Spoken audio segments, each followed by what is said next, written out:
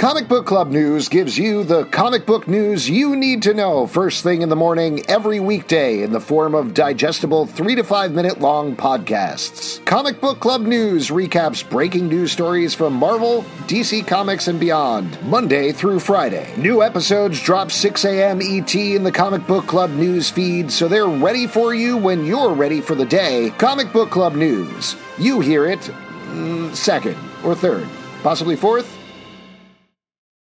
BetMGM has an unreal deal for sports fans in Virginia. Turn $5 into $150 instantly when you place your first wager at BetMGM. Simply download the BetMGM app and sign up using code Champion150. Then, place a $5 wager on any sport. You'll receive $150 in bonus bets, regardless of your wager's outcome. And if you think the fun stops there, the King of Sportsbooks has plenty of surprises in store. Check out daily promotions, same-game parlays, live bets, and so much more. Download the app in Virginia today and get $150 in bonus bets instantly from your first wager. Only at BetMGM. BetMGM and GameSense remind you to play responsibly. See BetMGM.com for terms. 21 plus only. Virginia only. New customer offer. Subject to eligibility requirements. Rewards are non-withdrawable bonus bets that expire in 7 days. Please gamble responsibly. Gambling problem? Call 1-800-GAMBLER. Promotional offer not available in Washington, D.C.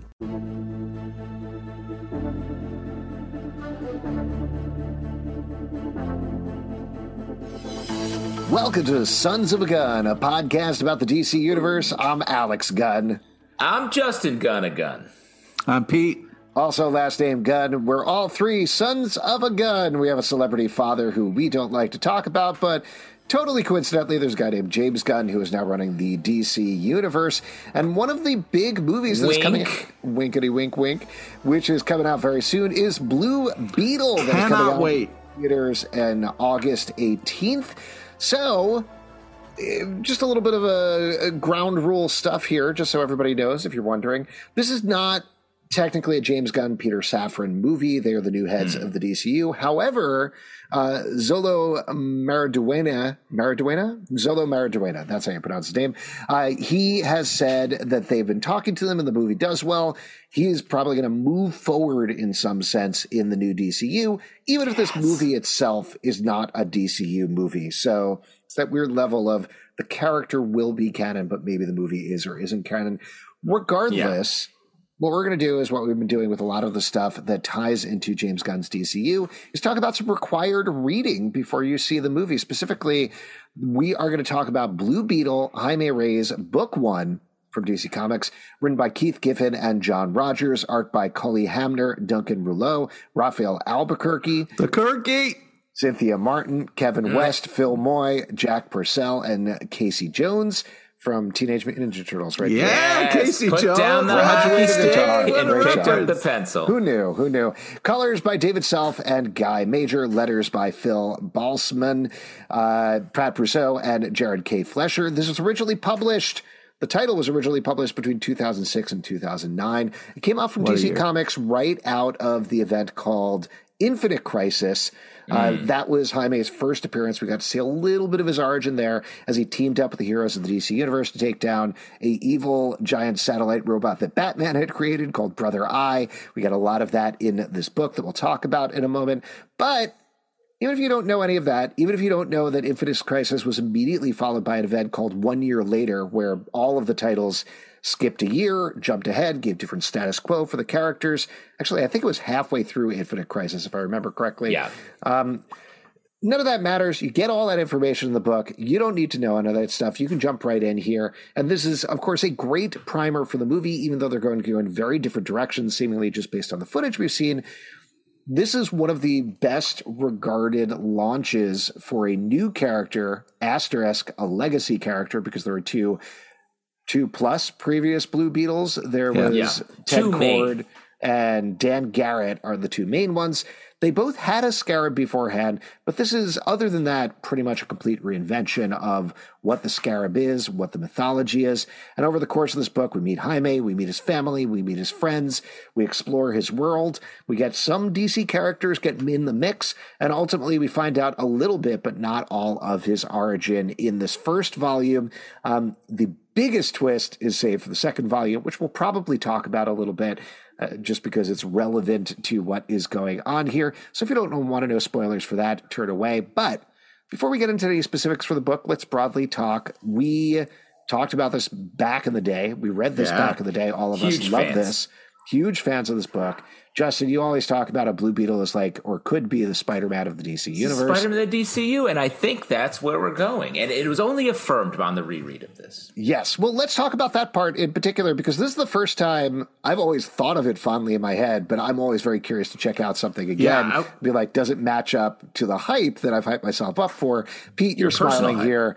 Take it away. What was it like revisiting this material? Well, first, I just want to say yes, because it is one of those things where you read something originally and then you talk about it for years, talk about how great it is. Going back after so many years to reread it, I was very nervous because I was like, man, I hope this holds up, because You've changed. I've changed. You know, there's been a lot of things changing. The world's changed. You have a scarab on your back. Name one change of the world. Yeah, I have a beetle that lives 2006. in my spine. So, you know what I mean? Yeah. Like, there's a lot. That's a dangerous Amazonian bug. Yeah. You have bed bugs, Pete. Well, it could, it kind of puppet masters me around. So Ratatouille's you? Yeah. It's a Ratatouille situation with my spinal cord. But that's the best way to Ratatouille, in my opinion. The original Pixar movie, the rat crawled into his spine. It was the same thing. Yeah. It was an H.R. Geiger alien style xenomorph Ratatouille. Yeah, but after the first round of notes, they changed it to just living underneath the hat a little bit. So, what if he yanks his hair a little? Yeah, good day. I think this holds up. I was so excited that it held up. It was so fun rereading it and kind of being like, oh yeah. I love his family. I love his friends. Like, the cast of characters, the character design, all of that was so awesome and just as great as I remember it. Just so bright and colorful. It, for a DC book, it's really unique and different, which I really appreciate. I had such a great time going back and rereading this. I was so happy that we're doing this because it was such a great read. It's such a good book. And why is it? Yeah. I also really enjoyed it, and it really got me thinking about sort of what elements were pulled together to make this a good book. And to break them down a little bit, you've got two writers, a steady hand comic book legend, Keith Giffen, on one side, and then John Rogers, who's a screenwriter, but sort of new to comics. And I think that fusion, much like a scarab and a spinal cord, led to just a great sense of like an injection of all fresh energy, while also just having great comic book storytelling. I agree that, because I was thinking about like, why is this so good? And one of the things that I really appreciate about it is there's constant action and like things going on. A lot of guest stars in classic style. Just all these cast of characters that are constantly rotating through. There's no downtime or dull moments. They don't sit in anything. It's always something new happening, different things going on. And what's smart about it is you don't have these characters and then like, oh, we spend so much time on this one character. Like, one thing happens, then another thing happens, then like a character goes away, comes back. It's really impressive, all the things that go down in this 12-issue kind of first arc. I feel like that's one of the real reasons it's so good. Especially given what Alex sort of teased, that we don't get to the sort of full premise reveal until the very beginning of it is in the 12th issue. Yeah. And how would you guys feel if one of your children were just disappeared for a year and then walk back in like nothing happened? Like, that was crazy. Like, I guess I would say first, do your chores. Because they've been undone for 1 year. So to get back to what you were saying, Justin, about the writers, I think you're 100% correct about that. And I think that shows in terms of, in my mind, I had honestly forgotten Keith Giffen was part of this, but it makes so much sense when you get into it and when you get back to reading the book, because The team I think about from writing this book is John Rogers and Raphael Albuquerque drawing it. And Raphael Albuquerque on art doesn't get looped in towards the end of the 12 issues. But I think that points to, first of all, that now I want to go back and read the next volume, or volume 3 and volume 4, however they collected it, because that's where the team is just rocking and rolling on all cylinders. Yeah. Here it's a lot of, it's very confident at the beginning, but they're letting Jaime's world grow slowly. Yeah. You start off with Paco and Brenda, who's two friends who are just regular kids. They're all regular kids. Great. Even Jaime's a regular kid. Even after he's had these events of going into space with Batman and Wonder Woman and Superman and Green Lanterns and Green Arrow and Black Canary, he's still just way out of his depth and almost doesn't want to be a superhero. He's just like, no, I have this thing in my spine. Weird things keep happening to me. I'm going to try to protect myself if they do happen, but please just go back to my normal life, which is almost a more relatable thing than anything that happens to any other superhero. Like, if any of us got superpowers, we would not be in a position where we're like, great, I'm going out literally every night, all night long, fighting criminals. That's what I do now. Instead, you'd be like, oh my God, what is happening to me? How do I balance this? Oh no, there's a big goblin guy who's attacking my family.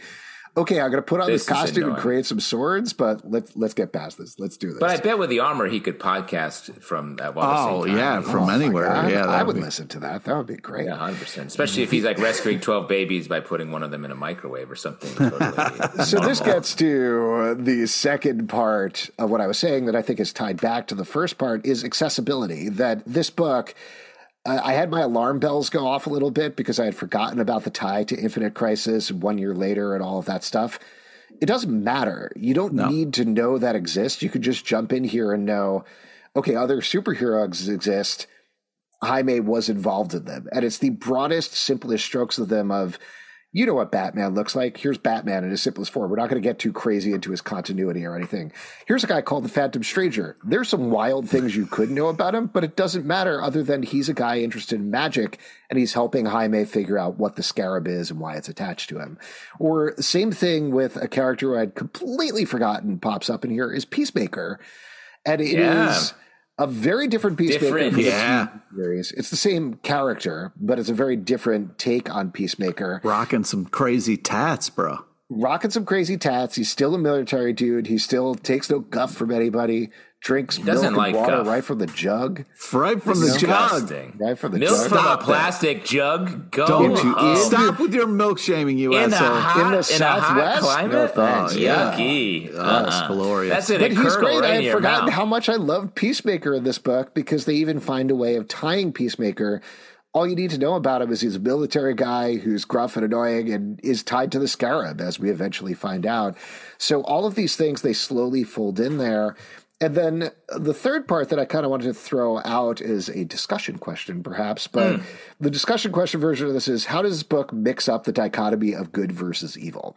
Because I think that's... Boy. What is this, a book club? It's a comic book club? This is required reading. We're treating it like a comic book club. That's a good name for a podcast. No, it's played it'll out. Never work. Yeah, it's for kids. But this is something that I was thinking about a lot while I was reading this book because I had forgotten some of the plot moves. Big spoiler here, if you haven't ever read the book, I'll mention it up front. This is the thing that we're kind of hinting at before, but it turns out the scarab is bad. Like, the scarab is the first part of this alien race called the Reach, the descent to scout out planets in order to conquer them.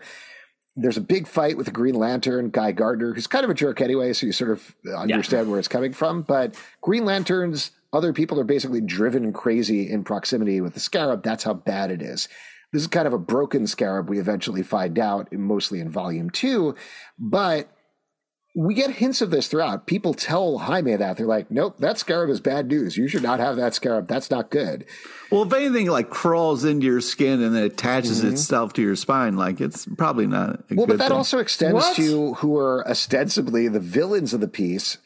We get a couple of them, but the main ones is we get a gang called the Posse who have different superpowers. They seem like, they're the bad guys in Jaime's town. But they're actually not. They're trying to protect each other. They're trying to keep a family unit, just like Jaime is with his own literal family unit. And then you have another character called La Dama, who is the crime boss in town, and she collects magical artifacts. She is the grandmother? Oh, why am I forgetting this? Aunt, I believe. Aunt, there we go, of one of Jaime's friends. So you have that great family tie and that tension there. But she also wants the best for everybody. So I think one of the things that they do really nicely is, like I'm saying, they give this dichotomy of good and evil that you expect in a superhero comic, and it shakes it up in a big way and tries to treat it more realistically. I really did. Rereading that, I really had a real appreciation, because there was this one part where he's hanging out in the schoolyard and nobody can see the kind of posse. And he walks over there and is like, what's up? Like, what's going on? And instead of immediately fighting and the whole thing, like, they kind of bring him in. They make him invisible, and they have this kind of conversation. I think it's just such a cooler, normally in comic books, you fight first, talk later, but I really appreciated the difference there and the kind of small, unique things that you kind of don't notice, but when you kind of stand back and look at it, they make some really smart decisions throughout, and it's just, you give a lot of credit to the writing. It's just they did some really cool moves. It's almost like they gave this new Blue Beetle some fresh eyes on good and evil, the DC universe, the premise of the Reach being there to conquer. Like, literally, for as much as the Scarab is malfunctioning, I think what it gets chalked up to is that Jaime's morality, like, overcomes the programming of the Reach's Scarab. And it's part of that, to jump off that point you're saying, Justin, it's not that he's this earnestly Captain America-style hero or Superman who always does the right thing. He's just a good kid who knows the difference between right and wrong, like most of us should do. And again, I think that really just points to the accessibility. Another thing, maybe I have my timing wrong here, I probably should have looked it up, but one thing that I think seems very much of a piece with this as well is Ultimate Spider-Man, the book by Brian Michael Bendis and Mark Bagley, which particularly initially here, you get a younger character as a legacy superhero who has these powers that he doesn't really know what to do with. You have a little bit of the decompressed storyline going on in the first couple of issues where you have a story, but it goes over the course of a couple of issues instead of being done in one.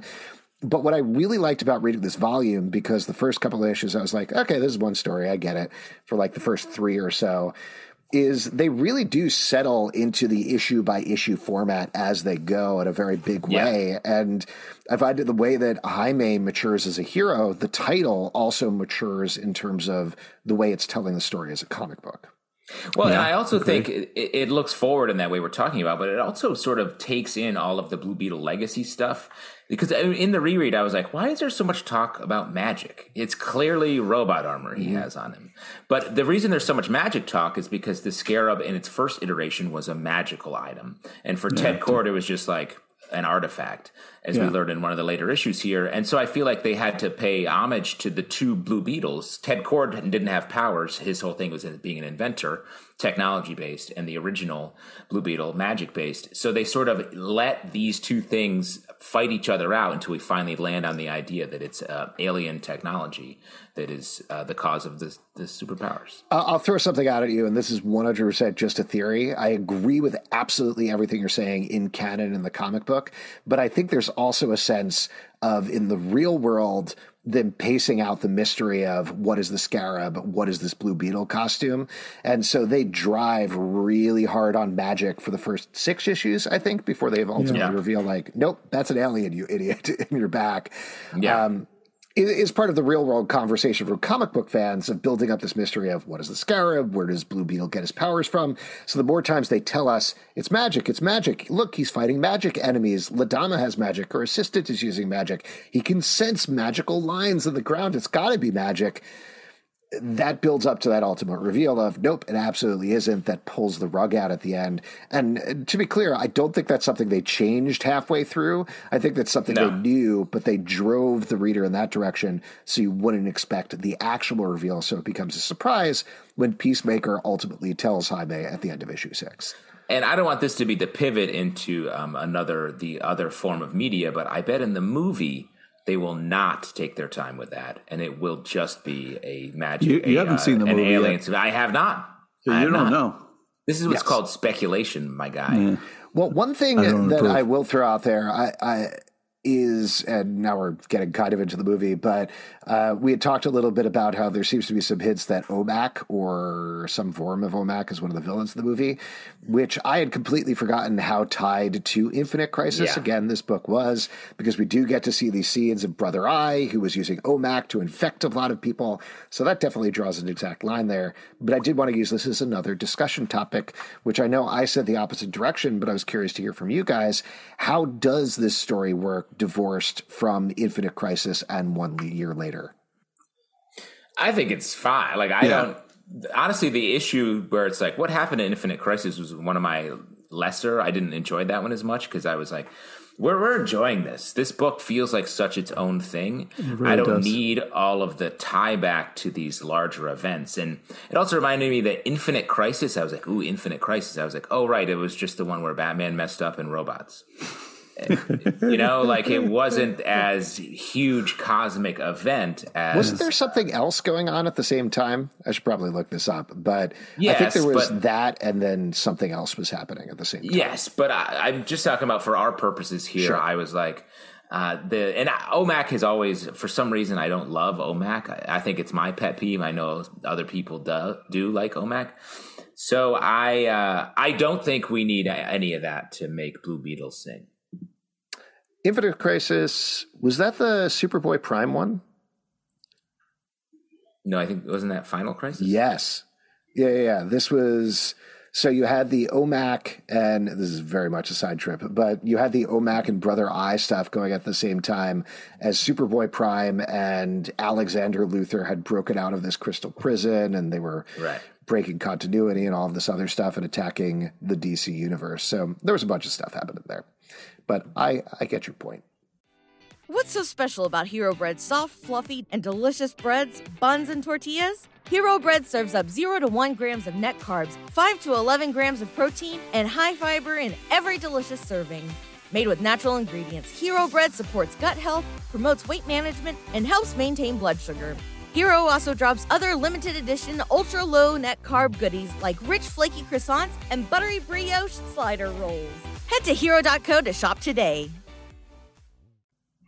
I want to get back to the gangs and stuff. I just really think that it was, we see all these like bad guys and villains and comic book and TV shows, but I think that they made some really unique choices with these characters, and they just did, like, the lady with no eyes was so creepy and cool, and like that giant sweaty guy was so interesting, and then just kind of like how sweaty he was. Yeah, and I have that superpower.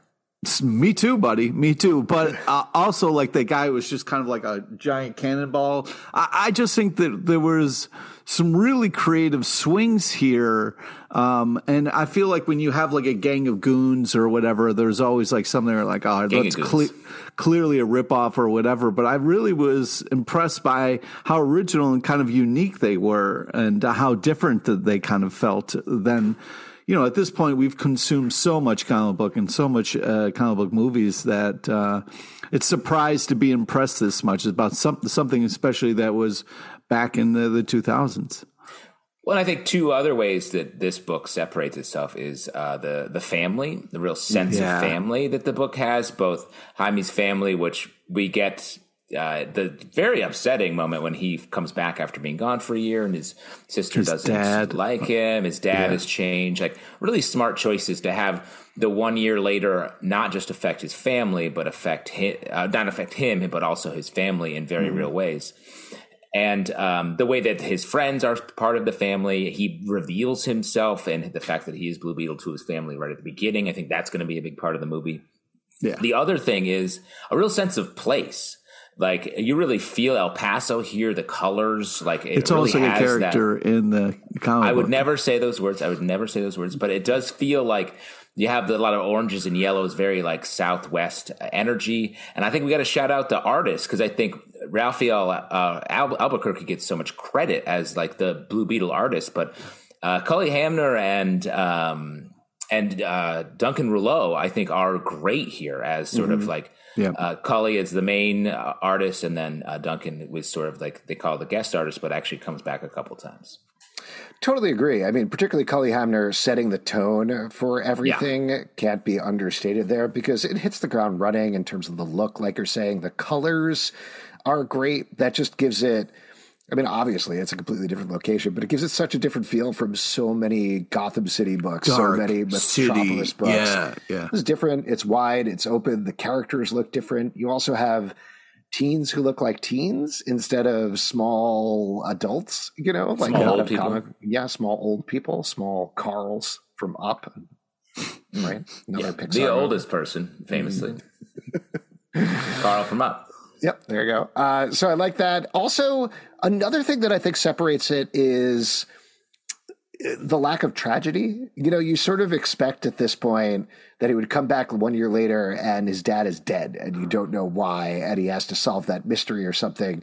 But it's a much stronger choice to have his dad got shot by the guy that he hired because Jaime wasn't available to work, which bums Jaime out for approximately 2 panels before his friends say, "Stop it. No, what are you doing? You didn't mean to do this." And he's still going to feel that anyway. But it really shows a big difference between a 2000s comic and, say, something from any previous decade, where they would have really dove into that idea of this tragedy is the thing that powered him. And he's like, my father got shot and I got to track down the criminal who did that. And that's why I'm Blue Beetle. Here, it bums him out. He moves on, but he still wants to protect his family. And ultimately, his family is cool with him being Blue Beetle as long as he continues to do his schoolwork and let them know where he's going. And I love that. Yeah. So again, it points to the specialness, the uniqueness of Jaime and why he was able to rewrite the killer instinct of an alien scarab. Yeah, what I'm nervous about is, like, I love this comic so much. Is it spiders? Sorry, are you nervous about spiders? Sure, in general, but I'm just worried that, like, it's weird because there's one right above your head. Like, it's crazy how close it is to your head. Anyways, I wonder, like, let's bring the spider onto the podcast. Spider, what's your take on Blue Beetle Volume 1? I like other bugs. Like, more bug comics. What do we as fans want from the movie? Do we want them to follow this comic? Hold on. We're not there yet. I know we've been jumping around and talking about the movie a little bit. We're definitely going to, like, speculate and talk fully about the movie towards the end here.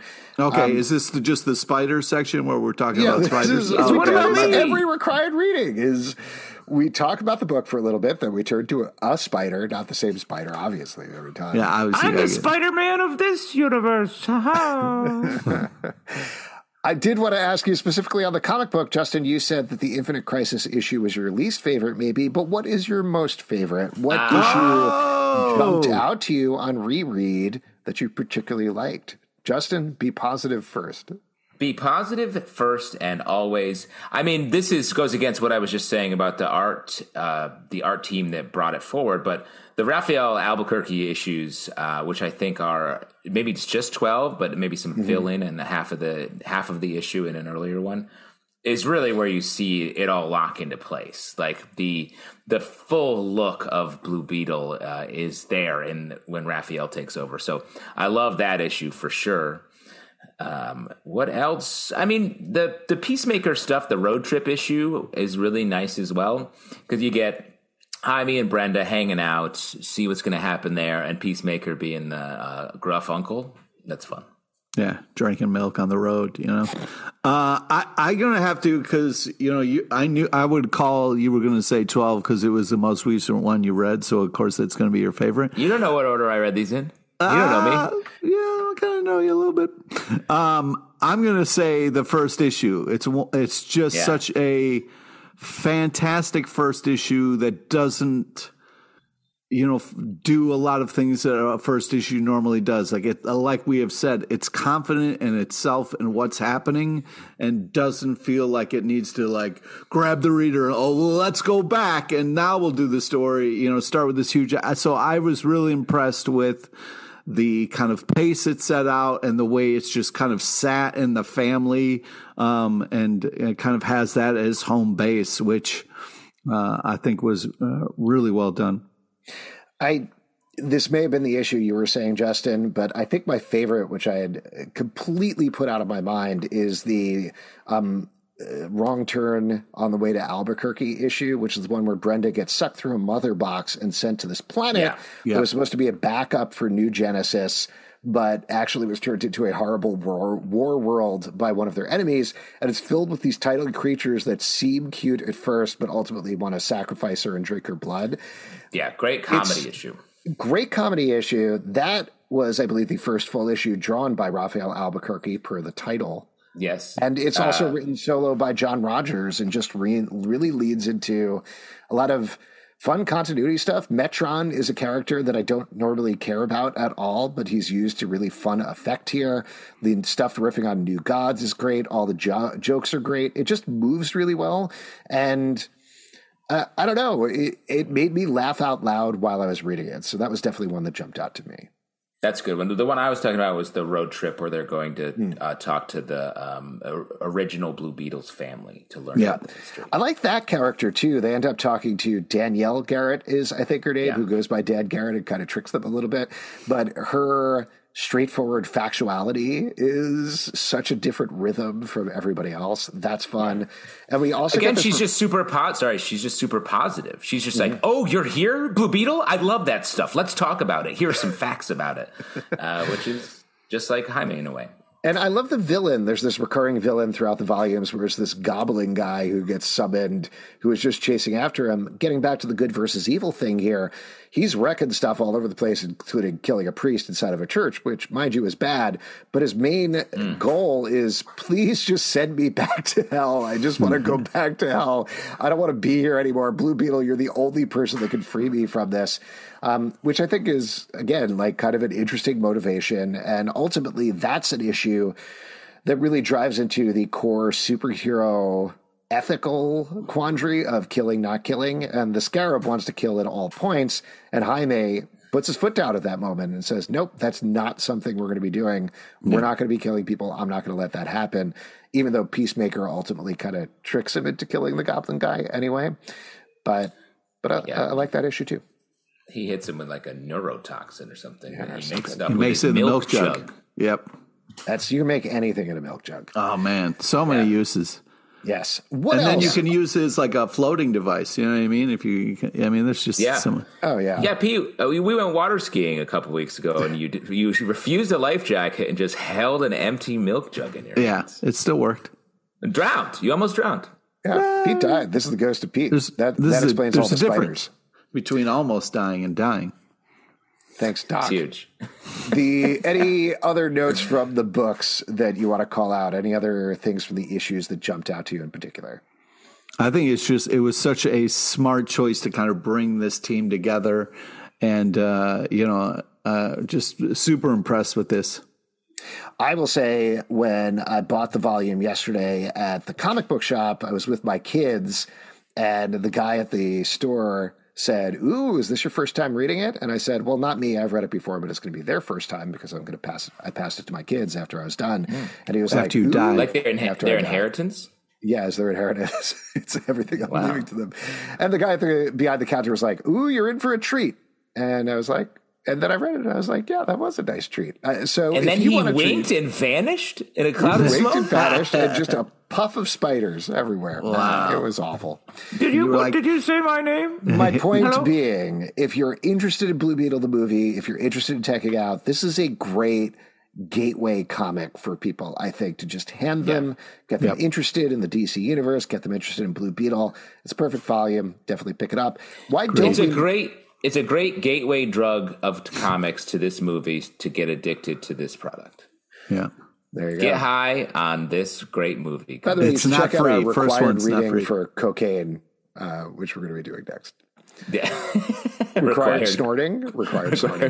Cocaine's a hell of a drug. It is. Why don't we talk about the movie then, based on this book? I know we've jumped around some stuff, but Pete, You were throwing some stuff out earlier. Now is the time to lay it all down. Go for it. Yeah. So the purist in me wants to see this exactly on the screen because I love it so much. I want to see this exactly panel for panel up on the screen because I just think it's so great. I don't want them to mess with it. But it'll be interesting because now the trend is you love this. Well, we're going to tweak it a little bit and then kind of make you see something new, but it still feels the same. So I'm hoping that that's what we get, that they maybe change some things for the movie, but keep the kind of spine intact. You know what I'm saying? Really, I get it. What about you, Justin? What are you thinking about the movie, particularly after reading this book? I'm excited for it. I hope they use a lot of these elements we talked about. It has a real sense of place, which is hard in the way that we make our superhero movies now because it's so much CGI. But more importantly, the sense of family. I think this movie is going to be Spider-Man smashed into Iron Man with the family sensibility of the Shazamly from Shazam. Wow. I was with you right up until the end. Yeah. I'm not saying it's good. I'm not pushing these ideas. That's just what I think it's going to be.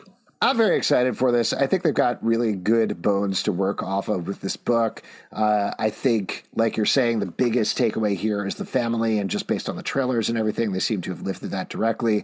I do hope they get Paco and Brenda right. We didn't talk about them much with the book, but they're such great supporting characters. Yeah. They've got inner lives of their own, even though they don't get a ton of screen time and most of their stuff is around Jaime, I feel like you know them from the second that they walk on the page. It has that feeling to it. Mm-hmm. And there's a little bit of shipping stuff in this volume with Brenda and Jaime, but spoiler here, heads towards Paco and Brenda a little bit. I was going to say, we get a little bit of a tease in this volume about that.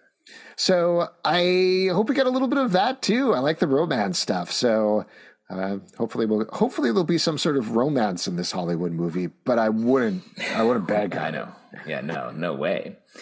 I was going to say, I feel like the 1 year later or some time passing is so integral to the comic book story, not just because of the Infinite Crisis connection, but because of the family sort of being putting Jaime outside of themselves and him having to work his way back in, to his friends' lives changing. Mm-hmm. Do you think there would do some, maybe not a year, but some sort of time dash I don't think so. I think I was thinking about that a little bit, particularly after reading the first issue and forgetting that Green Lantern Guy Gardner shows up right at the beginning. I would bet this was originally supposed to be an HBO Max movie, which just carries with it a much smaller budget. Ultimately, they liked it enough to kick some more money and reshoots its way, and then ultimately decided to put it in theaters because priorities with the company changed with Warner Brothers Discovery.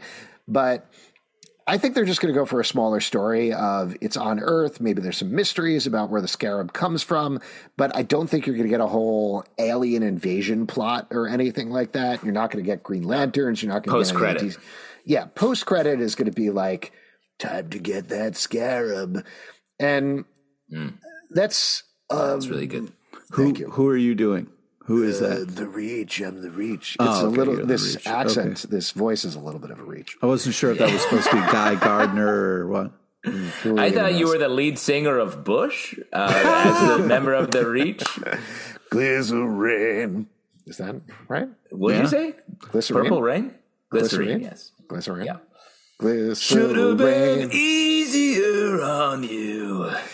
Anyway, I did get a little bummed out reading this, thinking that because of budgetary reasons, they're probably just going to keep it to the small story rather than being able to just throw it all on the table in the first movie. And that's always my preference. Just like, go for the biggest story first, blow people out of the water, and then you can do more of them.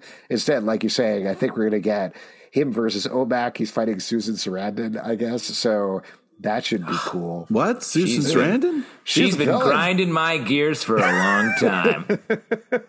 The actual Susan Sarandon. Yeah. This is great. One of the things that I really loved about Shazam! Fury of the Gods was watching them beat up Helen Mirren and throw her through walls. So I hope we get the same thing here with Susan Sarandon. Yeah. What is happening maybe right Aquaman in the Lost Kingdom. Oh, did the first Aquaman, they threw Nicole Kidman through some walls and stuff? So if they could really get increasingly older ladies and throw them through walls in these DC movies, I think that's a really good mode for them to be. Pattern. That's the pattern. Seriously, though, I think they're going to keep it small and tight to this family and comedy and sort of his development as a superhero. And then, like you're saying, we're going to get tease of the Reach throughout the movie. And then if you want a sequel, then you could see it something even bigger, which not stinks, but bums me out a little bit, but it is what it is. Right. Well, what do you mean? Because we're probably not going to get a sequel, or because we're not going to see it? Yeah. Why don't... This movie could do great, and then they're going to make a sequel. It could do great. It has been tracking for $25 to $30 million total, I think, something like that. No, that's horrible. I know. I think this is just my suspicion. I think it's going to over-index, particularly because it's heading towards the Latinx market, which is usually not covered at all by tracking. I don't know why. Well, I know why, but I don't know why they're not actually chasing down that data. So I think I hope it's going to do better than people expect. It's going to do great, man. Word of mouth is going to spread about this movie. I don't know if it's even going to make flash numbers or anything like that. And that given the place, well, just given the size of the movie, the marketing budget and everything that they're giving for it, I hope it does better. But my worry is that it's going to do in a place where it's yep, that's a piece with every other DC movie we've released this year. Let's move on. And maybe they'll keep Zolo Mariduena. I'm going to get that eventually. Nice. He's great, by the way. If you've ever seen Cobra Kai or anything, he's so good at that and so much fun. So I'm very excited for him. But I don't know. I think we'll see him again in some sense because he's such a good, fun actor on the rise. But I don't know. We'll see about Blue Beetle. Even if this can outperform a little bit, I think there's a chance we get to see a little bit more. So you're saying there's a chance. But let me throw out here, not necessarily for a full sequel, but maybe the character, maybe a TV. I feel like maybe they might want to do a TV special in the vein of Werewolf by Night or something like that. That could also, cool. It'd be great if Peacemaker gives him a cameo in season 2, and then maybe that's fun. Yeah. That's a good idea. I like it. The only thing, just one thing on tracking, I think we've learned over the past, both with successes like Barbie and Oppenheimer and all the failures like Flash and all that tracking is just vibes. And there's no numbers. Yeah, it's broken. There's no it's formula broken at this point. It's the same as polling and politics. It's all, most of it, and I know everyone, there is some research, but it's vibes. You can sense the vibe is swelling. The vibe is waning, and that to me is about it. I definitely feel on the vibe front, though, very positive vibes towards this movie online. Yes. Just looking through various social media networks and the Reddits and everything else, I think people are excited about it. So again, I really hope it does well. Like we talked about, reading this book I'm going to see it opening weekend. There you go. And we're definitely going to talk about it here on the podcast as well.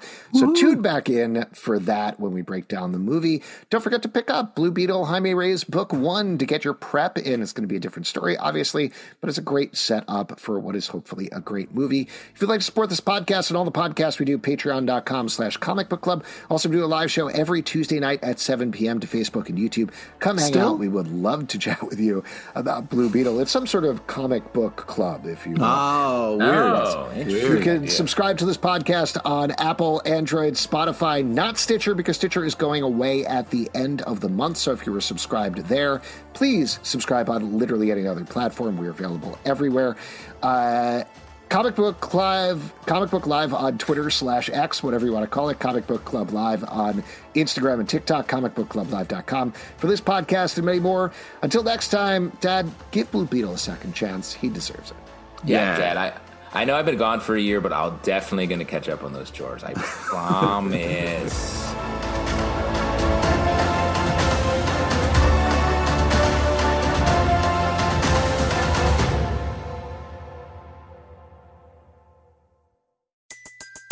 Everybody in your crew identifies as either Big Mac Burger, McNuggets, or McCrispy Sandwich.